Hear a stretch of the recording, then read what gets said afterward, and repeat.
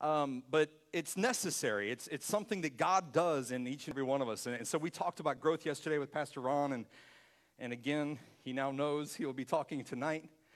So we're excited about that. I will go ahead and say now, without him listening, last week we talked about everybody pulling out a notepad and taking notes, so it looks like I'm better than what I really am. I don't care if you play tic-tac-toe. Just make it look like you're taking notes. That way, as he turns around and sees you, you look attentive. No, it's great to have him here this morning. We're blessed. I want to continue in a series that we started last week called Love Anyway.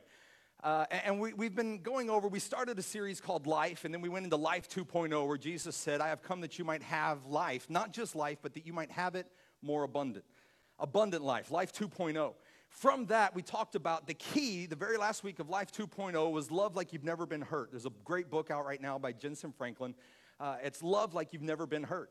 And that's hard to do because, as you know, love hurts. We've heard the song. We've said it. Love can hurt. But when you read Scripture, God's version of love is different than our version. God's version of love says, love never fails. It never gives up. I officiated a wedding yesterday, just honored to be able to be a part. And that was one of the scriptures, 1 Corinthians 13, love never fails. It's the love chapter. You have to throw it in there. But it's a different love than what we're used to. And that got me to thinking about, okay, well, what do you do about the people that do hurt you in love? What do you do about those people that are they suck the life out of you, quite honestly? I mean, they wake up in the morning and they think that one of the gifts of the Spirit is sucking the life out of you, and they're good at it. So I started thinking about these people and how do we love them? Jesus was able to do it. He was able to show love. How then do we too do the same? And it was Melissa who showed me. If you can throw that slide up for me, this was Mother Teresa that had this quote, and this is an adapted version of her full quote. But it's, people are often unreasonable, self-centered, forgive them anyway.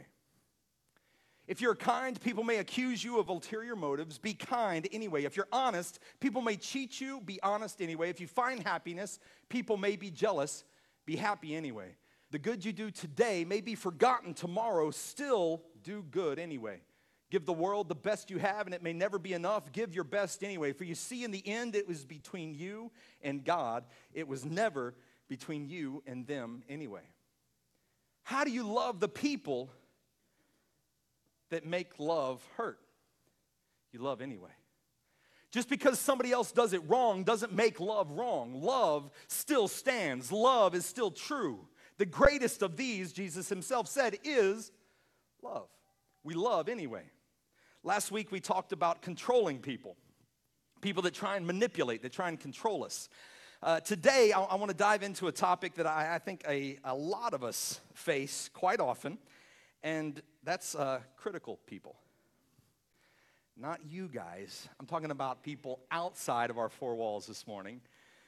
People that will criticize you, that will try and tear you down, that always have something to say about the way you dress, that always have something to say about the way you live your life, that always have something to say about how you eat your food, about every single aspect of your life. There's people that love to just try and get right in over the top of you and control and then criticize your life.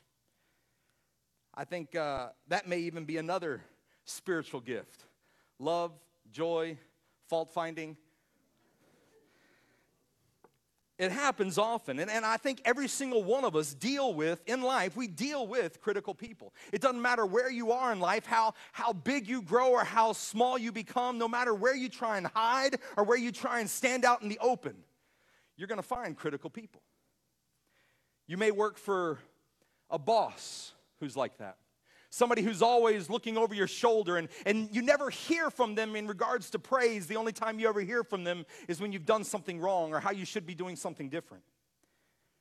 Maybe you're an adult, and you still have parents that criticize everything you do. I laugh at this one because my mom, I don't consider her critical, although she was certain that the Chinese were still trying to put yellow paint into everything that we were to control us. That beside the point, my mom would always, every time I saw my mom, she'd always tell me, oh, I see you're wearing your hair flat again. And I would have purposefully spiked it straight up. She's like, that's just your thing? You like your hair flat? No, why? There wasn't an intent to hurt. It was just the way she saw me. She always looked at me as an adult even. Well, you just like to wear your hair flat. I'm like, nope. I don't know what I just did. Video, whatever it is, we'll just leave it. But sometimes even as an adult, your parents will sit there and tell you, well, how you should raise your children. They'll sit there and tell you, well, how you should be interacting with your spouse, or telling your spouse how they should be interacting with you. Maybe a spouse who's critical about everything you do. The way you look, the way you dress, the way you chew your gum, the way you chew your food, the way you talk. How do we appropriately deal with, how do we love anyway those who are critical in our lives? I think that every single person faces criticism from time to time. There's nobody that's removed from being criticized. I myself, as a pastor, you'd think, oh, you don't get criticized. Melissa and I find ourselves in the crosshairs of criticism all the time, just the same as anybody else. I can't count the number of people that have never visited this church. They've never walked in the door, and they will approach me throughout the week and tell me why they can't come to our church because they know it's like this or it's like that, or how this is done, or how I teach this, or how I say this. What? You've never been there. Well, yeah, but I have a friend who knows a guy who's got a cousin. Melissa and I have had people sit in our office, look us straight in the eye and tell us that they were fully invested for the long haul. And then within less than a week, my wife will receive a call from their wife saying, well, due to the way Corey teaches this, we're leaving the church. We're going to talk about hypocrites in 2 weeks. I'll save that one. I'm kidding. We are talking about hypocrites in 2 weeks. Those people are hard to love too. But look, there's certain things that happen all the time. Criticisms happen all the time. No matter who you are, no matter what you do, any kind of relationship, people are going to be incredibly critical. There's a quote, it's attributed to Aristotle. I'm not certain who wrote it, but it says this. It says, to avoid criticism, do nothing, say nothing, and be nothing. Except in this day and age, now as well, if you do nothing, be nothing, or say nothing, you're going to have people that look at you and call you lazy. So even the quote about how not to be critical, you're still going to be criticized. There's nobody that's above criticism. So how do we look at the life of Jesus? How do we emulate his life in a way that allows us to walk with, to deal with, in relationship, people who are critical? I think if you're alive, we deal with criticism, and I think it's even more especially true if you're a follower of Christ. Jesus himself said, look, this is what they've done to me. How do you not even think they're going to do something to you too? It's going to happen. But greater is he who's in me than he who's in the world, right? Like, you're going to be different from this world. Your values are going to be different, and you will be criticized. For some of you, criticism, it's wrecking relationships.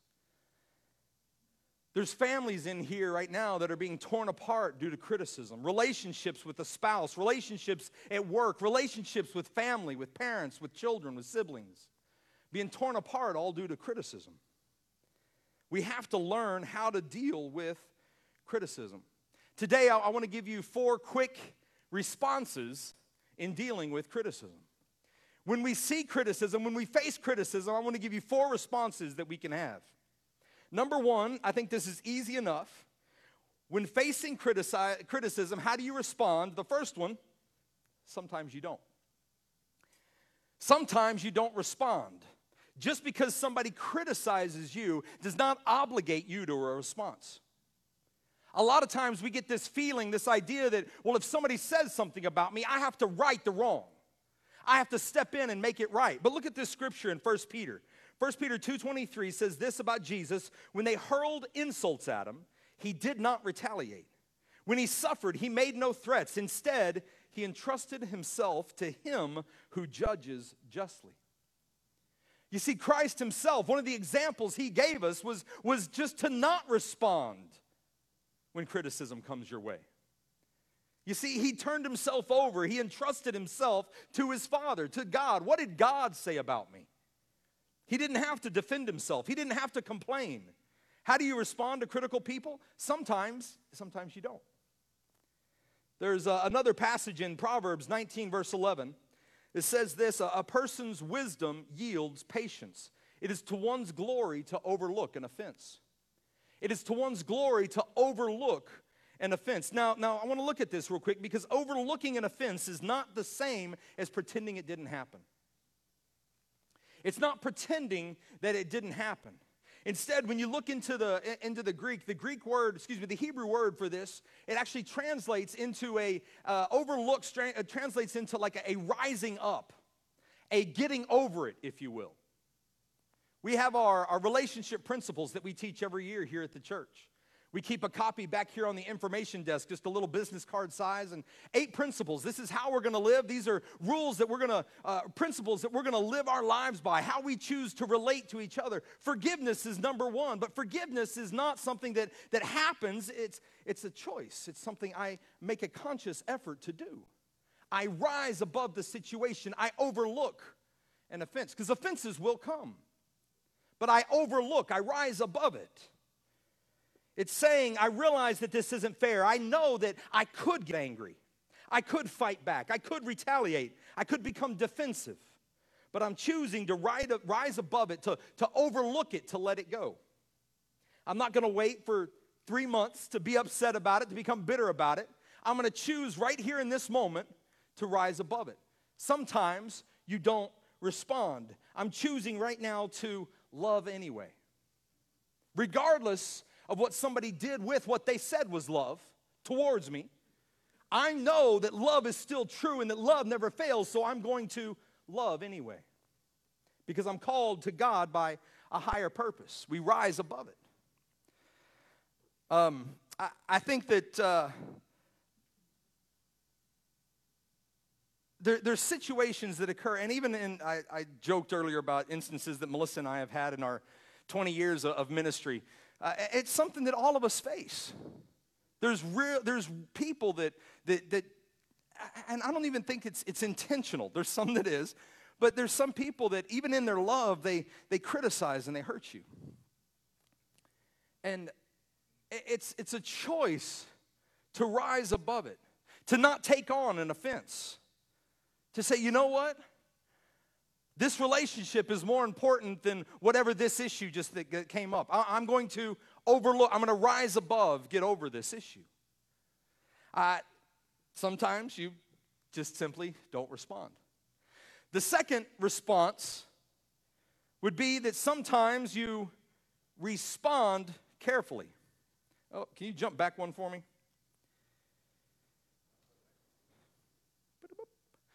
There we go. Sometimes you respond carefully. Now, I wrote this up there because I think our natural response is to react instinctively. Some of your reaction times are very commendable. Some of you wear them like a big proud badge on your chest at how well you can come back. I actually used to think of, like, how many of you are those people that after the fight is over, you go home and you think of the things that you could have said in that instance? And you wish you were that person in the instance that you could just spit it out.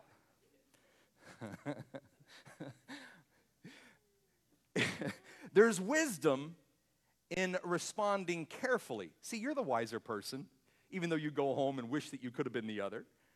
There's wisdom in responding carefully as opposed to intuitively reacting. You see, intuitively reacting, those are based on emotions. And when emotions are high, wisdom is low. You're not being led by the Spirit, you're being driven by emotion. See, reacting is an emotion, and we have to be Spirit-led responders. It's carefully thinking about it. There's a beautiful story in the Old Testament about a guy by the name of Gideon. And if you've ever studied, Greek mythology, Spartans, and the Trojan War, and all these great stories, man, go back and read Gideon and read some of these stories, and you kind of realize where some of these old tales may have even come from. But the story of Gideon is beautiful. Here's this guy, not a warrior in the army. He was just an ordinary guy. But all of a sudden, he had had enough of the enemies coming in and just berating and tearing down his people, his land. And so he rose up with 300 and just went on a rout of the enemy. But with Gideon, there's a passage in Judges chapter 8. Starting in verse 1, and Gideon with his 300 is going along, and it says this, the Ephraim, those people right there, they asked Gideon, why have you treated us like this? Why didn't you call us when you went to fight Midian? And they challenged him vigorously. I wrote another version up there. Another version actually says they criticized him sharply. You see, a lot of people in anger, when their emotions are high, will all of a sudden, without full information of what's going on, will start to judge, will start to criticize, will start to berate you. Sometimes a careful response is all that's needed. Gideon goes on. He didn't defend himself. He didn't fight back. He didn't say this isn't fair. He simply responded. And Scripture says, verse 2 starts, he says, but he answered them. You see, a lot of times we get this mentality, this idea that, well, I don't owe you an answer. I don't owe you a reason. And all that does is continue to make this issue worse. When sometimes nothing more than a careful response would completely ease the issue. It goes on in verse 3 and it says, at this, with his answer to them, at this, their resentment against him subsided. Sometimes a careful response is warranted. I think a great example of this is parents with children. How many parents here in the room have ever used the phrase, because I told you so? Sometimes the lesson is you need to learn because I told you so is because I told you so. But sometimes, how many of you know as well that an answer is warranted? There's a deeper lesson that needs to be learned where I told you so isn't going to cut it, because that's not what you're trying to teach in that moment. In that moment, you want to sit them down and you want to say, look, I want to show you the reason why I'm saying you can't do this or you have to do this. This is happening. This isn't happening. You don't see this in life. You may not realize this, but as a parent, there's a lot more things that you may see in a child's life that they still are oblivious to. And so there's times when an answer is warranted. I think a lot of times so the same with critical people. There's some times when a real answer, a real response often gives an understanding that they may not have had before. At some point you're going to do something and someone's going to criticize you. Why would you go back to school? Do you know how old you are? Or maybe it's, why would you go into full-time ministry? You have scholarships to these great schools. Why would you choose ministry? There's others that deal with so many different things. Why do you serve those hours at church? We know you already give your money and now you give your time too. Why? Why do you do that? Moms, I think, may have it the hardest. What? You're gonna be a stay-at-home mom? But you're empowered. You're supposed to be able to go out and do whatever you want and have a job. And then those that have a job, what? You're gonna go to work and leave your kids alone? You terrible mom.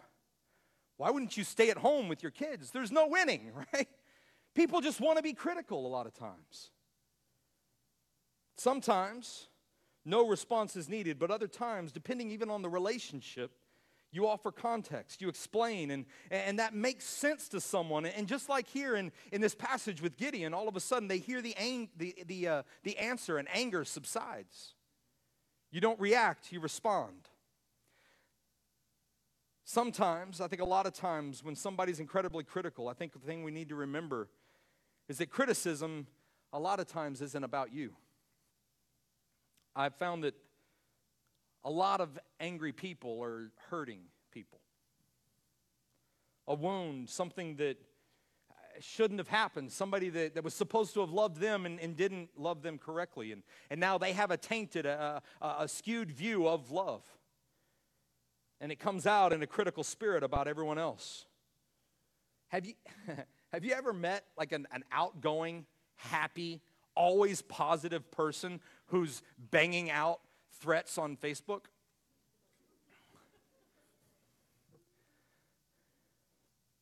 Oh, I'll walk away from that one.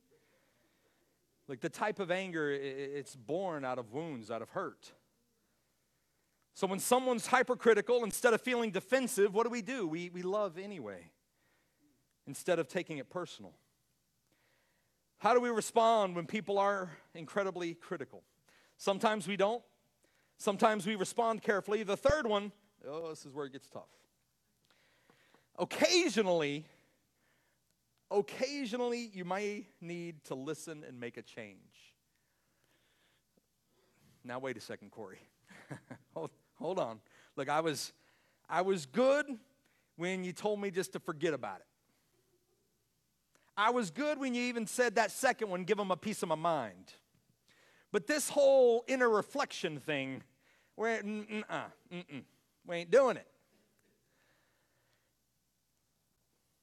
Sometimes the people who are being hard on you may be right, but you won't listen. If everyone tells you you have a problem, chances are pretty good you might be a redneck.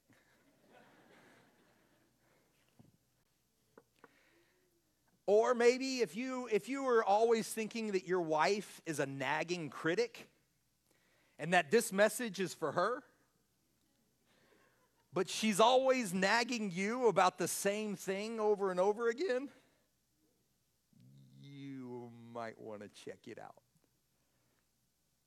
If your mom or dad, all of your friends tell you that you're dating the devil, and you're sitting there going, no, we're in love. He's not like that.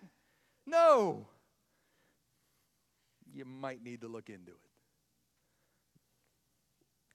Sometimes there's wisdom in listening and making a change. Proverbs 15 says this: if you listen to constructive criticism, you will be at home among the wise. If you don't, if you always reject discipline, you only harm yourself. I myself, I've learned, I don't want to say just as much, but I've learned so much, even from critics, just as much as those who believe in me. You can learn from anybody if you have a love anyway heart to receive. There's so many areas of my life that I think are better because of constructive criticism. People in my life that I knew did care about me and that spoken to me. Ron is one. He's had to take me to the woodshed a couple times. But they've helped me be a better dad. They've helped me be a better husband. They've helped me be a better leader. They've helped me be a better pastor. But it comes from a heart of not automatically getting defensive and putting up walls, but instead listening and receiving, making a change. If you aren't listening to constructive criticism, you're missing opportunities for growth. How do you respond to criticism? Sometimes you don't. Sometimes you respond carefully. Occasionally you listen and you make a change. And then number 4, whereas all the other 3 are a sometimes. You may do this, you may do this, you may do this. I think number 4 is something we always have to do. We always have to guard our hearts. I said this last week about controlling people, and I want to bring it back to with this series here. I don't want us to just concentrate on how other people treat us, but I want us as well to be able to recognize, to realize when we have the tendencies in our own hearts to try and do this to other people. With criticism, I think something that's to me peculiar. It bodes. Showing you guys what this says. Scripture says this about Satan. Satan in Scripture is called by a number of different names. One of those is father of lies. People who criticize usually use half-truths to come at you. Another name for Satan, for the devil, is also called he's also called the accuser of the brethren. He's a critic. You see, a critic can come at you, and in coming at you, when he can accuse the brethren, when he can start doing this, all of a sudden what he does is he causes you to walk in shame, to walk in guilt. I think a lot of times in our righteous indignation, We think that God has called us to be an accuser of the brethren. But we justify it as, well, I'm helping your life. God has told me to say this into your life. But what we're really doing is we're just criticizing other people. Proverbs 12, verse 18 says, some people make cutting remarks, but the words of the wise bring healing. Guys, I don't want my words. I never want my heart or my spirit to be cutting, to be detracting, to be life-taking from somebody. I want my words, my heart, my spirit to be life-giving, to build others up, to encourage one another into godliness. We justify our criticisms because I think in our ignorance we think it's right to tear things down. In church, can you see the way she dresses? She would wear that in the house of God?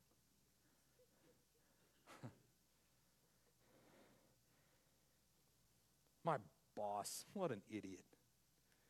Not my boss. I'm saying other people think that.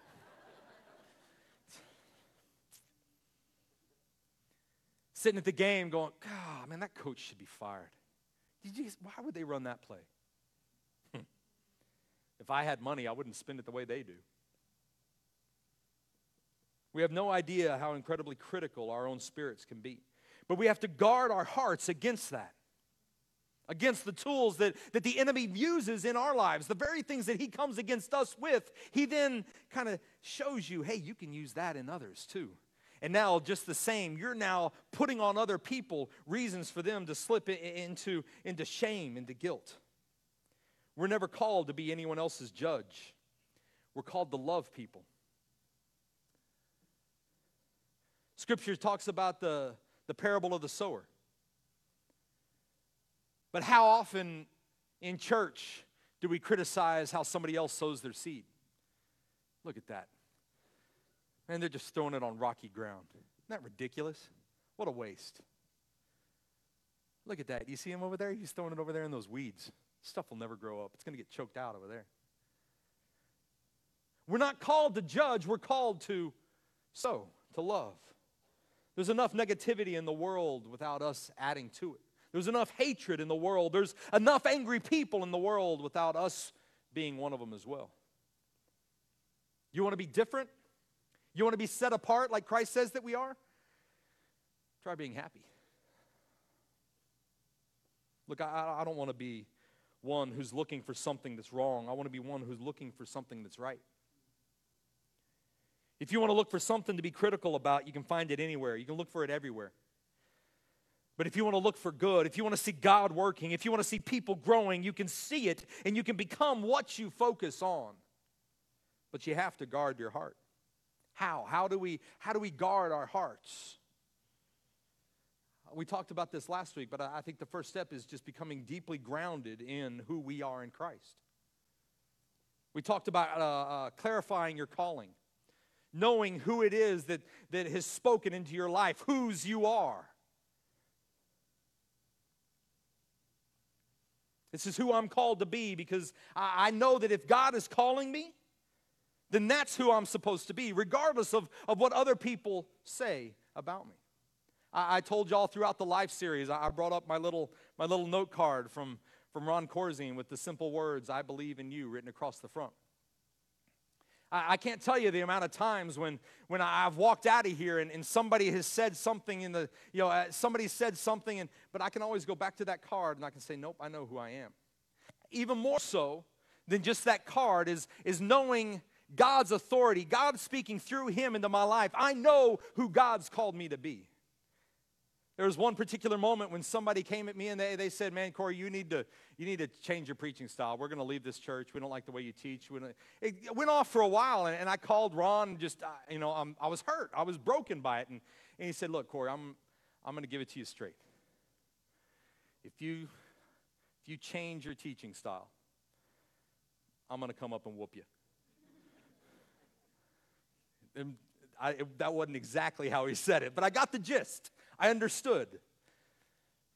God called me to be me, and that's why God set me here, to do what I do, not to do what somebody else tells me to do. And if I live by the criticism of other people, then I'm going to fail. Now, with that as well, hear me, because in guarding your hearts, just the same, if I live by the criticism of others, if that can destroy me, so too can living by the praise of others.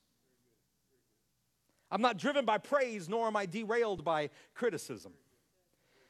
If I live by the presence of your praise, I will then die by its absence.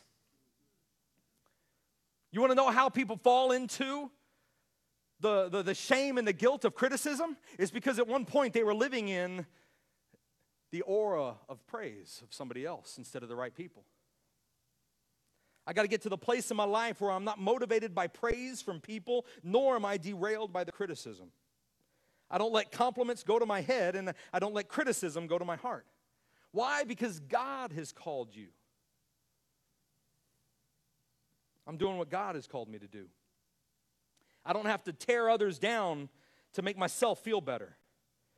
And if you don't like what I'm doing, if I can't learn from it, right? If I can't hear from it, and if I can't see it in Scripture, if I can't come back to it and look at it and see, okay, is God trying to tell me something through this individual, then what do? I either don't listen to it or I respond carefully to it. But always, always, always, I guard my heart. Critical spirits. There's a beautiful hymn I grew up singing called Blessed Assurance. There's a verse in this hymn, Blessed Assurance, it says this: perfect submission, all is at rest. See, when I know who can speak into my life, I can have complete rest because I'm not relying on what somebody says or doesn't says around me. Perfect submission, all is at rest. I, in my Savior, am happy and blessed. Watching and waiting, looking above, filled with His goodness, lost in His love. You're assured. You're confident. We're not driven by the flesh, but we're responding, driven by the Spirit of God. This is who God called me to be.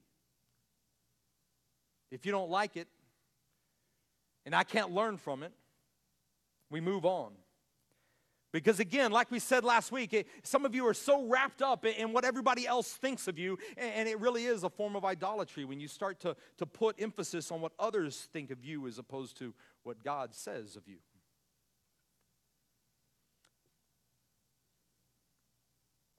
I'm not going to let their praise go to my head, and I'm not going to let their criticism get in my heart. God never looked at the world and said, this is bad. He created good. He looked at what He created and He said, this is good. But when what He had created, when the good He had created went bad, He sent love that never fails, righteousness through His Son. Why? To restore what had turned bad back to good. The beauty of it was there was no, well, you're bad and that's it. That's the finality. It was this look into a life and say, I created that. That's good. Just because you're now operating or acting or walking in something that's bad, it doesn't remove you from my presence. What it does is it lets me know that I need to restore this relationship.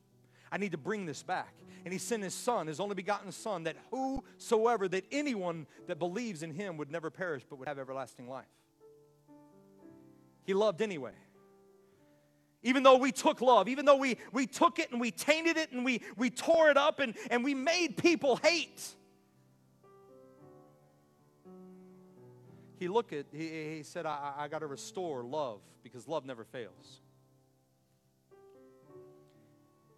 To redeem what was bad, to bring back what was dead back to life. You see, that's what we're called to do, that's just the same. But I go so that the Spirit may come, may fill you up with my power, that you may walk, that you may spread the good news, that you may be what? Salt and light. What is salt and light? Salt, it flavors things. It enhances things. Light, it brightens, it uplifts, it encourages. That's who Jesus was. When light walks into the room, people should recognize it, should see it, and should not be scared of it, but instead should be drawn to its warmth. We lift spirits. We encourage one another. We build each other up in the faith. We point people to Christ. We love. We encourage. Yes, we tell the truth, but we do it in love. And not some tainted version of criticism, but as he did. It's in sowing, encouraging, and in hoping to grow and hoping to build. We let iron sharpen iron. Because we're called to rise above, to overlook an offense. Not living for the approval of people, because we have the approval of God, who looked at each and every one of us and he said, those who so much as just confess with their mouth, that believe in their heart that Christ is Lord, you are my son, you are my daughter, you are righteous. You see, we look at people and we see the hurt, we see the guilt, we see the darkness, we see all these other things, and God sees just the opposite. He looks in and says, no, I see the good. I see love anyway. We don't have to live for the approval of people, because we already have the approval of Christ. It's just a matter of us stepping into it, walking in it, realizing this is who you are in Christ, and that frees us. It frees us to choose love anyway, just like Jesus loved. If you bow your heads with me, Lord God, I thank you. Lord God, I thank you for a group of people here today, Lord, that are different.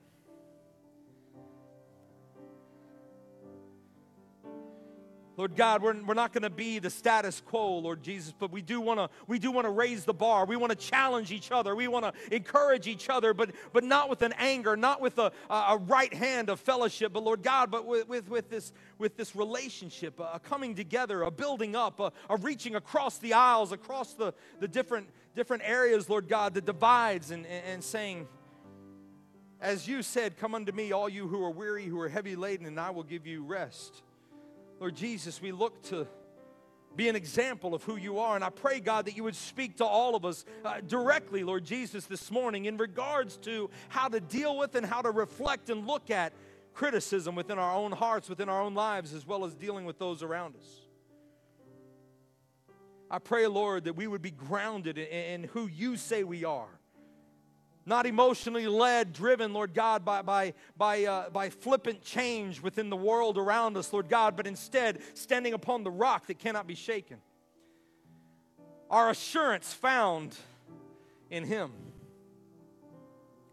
Help us be assured, Lord God, that regardless of any criticism that comes against us, if there's truth in it, Lord, we pray that you help us to learn from it, to change.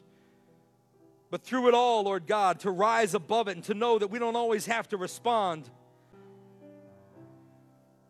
But Lord, to bring a solution through wisdom, through your scripture, into any situation. Give us a heart, God, to see you working. And instead of tearing down, Lord, then I pray we would be a people that you would use to build up as often as possible. Pointing people, Lord God, to the good work. Sowing seeds, Lord Jesus. I thank you, Father, for this body, for the work that you're doing in and through your people. Use us, Lord God, to be life givers, not just life takers. In the name of your Son we pray. Amen, amen, amen. Guys, I can't encourage you enough. Again, come on out tonight. We're going to have a great time of fellowship for Taco Sunday. It's going to be taco-tastic. We're encouragers. Guys, God bless you all. We'll talk to you soon.